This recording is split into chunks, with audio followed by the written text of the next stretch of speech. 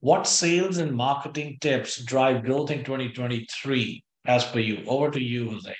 Thank you. Yes, I'm completely on board with you.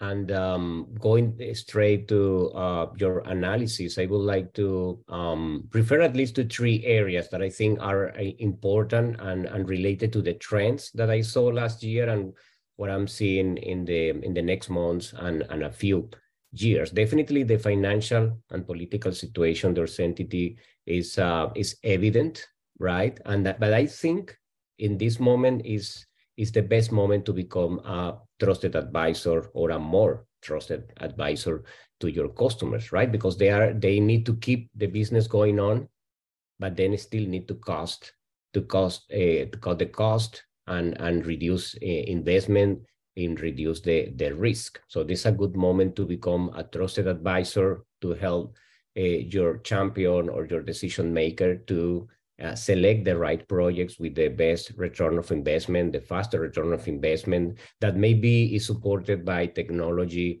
that is easy to consume, easy to buy, easy to implement, but very important, more than ever, need to be linked to business drivers, right? Whether it be a specific cost reduction initiative or some specific digital transformation initiative to move more and more sales channels to the cloud, okay? Or maybe it's more about risk management. So you need to find what the top 2 or 3 business drivers are, and in some way you need to tie your sales motion with that initiative. Otherwise, it's going to be very difficult to get moving and get access to budget.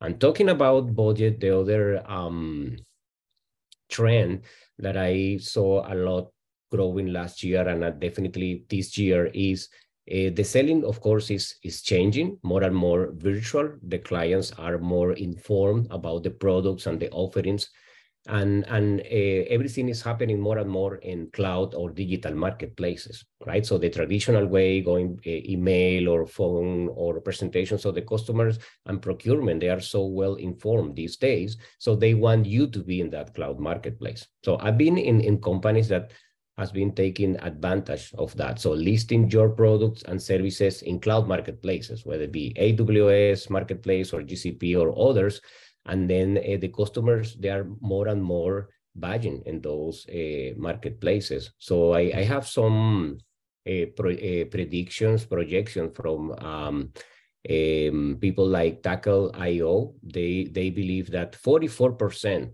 of the sellers, they're going to be selling more than 10% of their portfolio in marketplaces. Some of them, they are already selling 20%, and the top performers up to 50%. So that means more and more every year, sellers going to be selling in marketplaces and because customers are buying in marketplaces. So it's important to be there, and then you can have access to more budget because the customers, they have commitments with these marketplaces. They need to spend money, and maybe you finally can find the budget for your initiative. So it's important to be in marketplaces.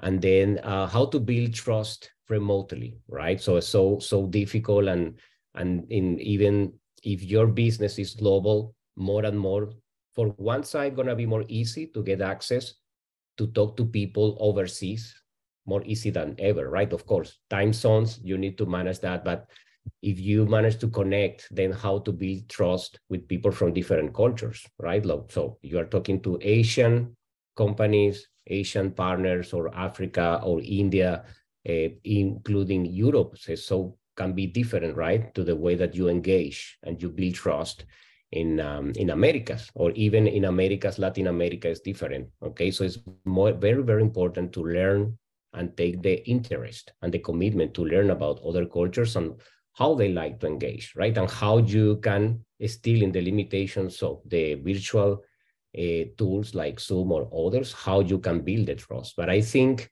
the main elements still are there. The essential elements are there: transparency, commitment, showing responsibility early in the process, and more than ever, you need to listen, pay attention, right, and put the customer in the center of the process. All this is the same, virtual or not virtual, pre-pandemic or post-pandemic. Of course, other tips related to be on time. So as I said, on time is late, right? And early is on time. So you need to be very respectful of the people, of the client partners, show up early, if not on time, make it short, optimize the time.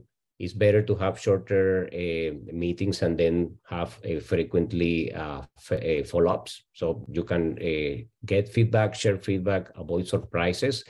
And please don't book meetings back to back without any time for, take a break, relax, refocus to the next meeting, concentrate, and show that respect that you are prepared for the meeting. Sometimes the customers can see can detect your stress and that you're not prepared and you are in a hurry to, it's too easy to book 20 meetings in the day, but it's better less and show that you are prepared and focusing your the other person in the other side of the world, maybe. So those are my 3 areas with some tips for everybody that is listening or watching this today.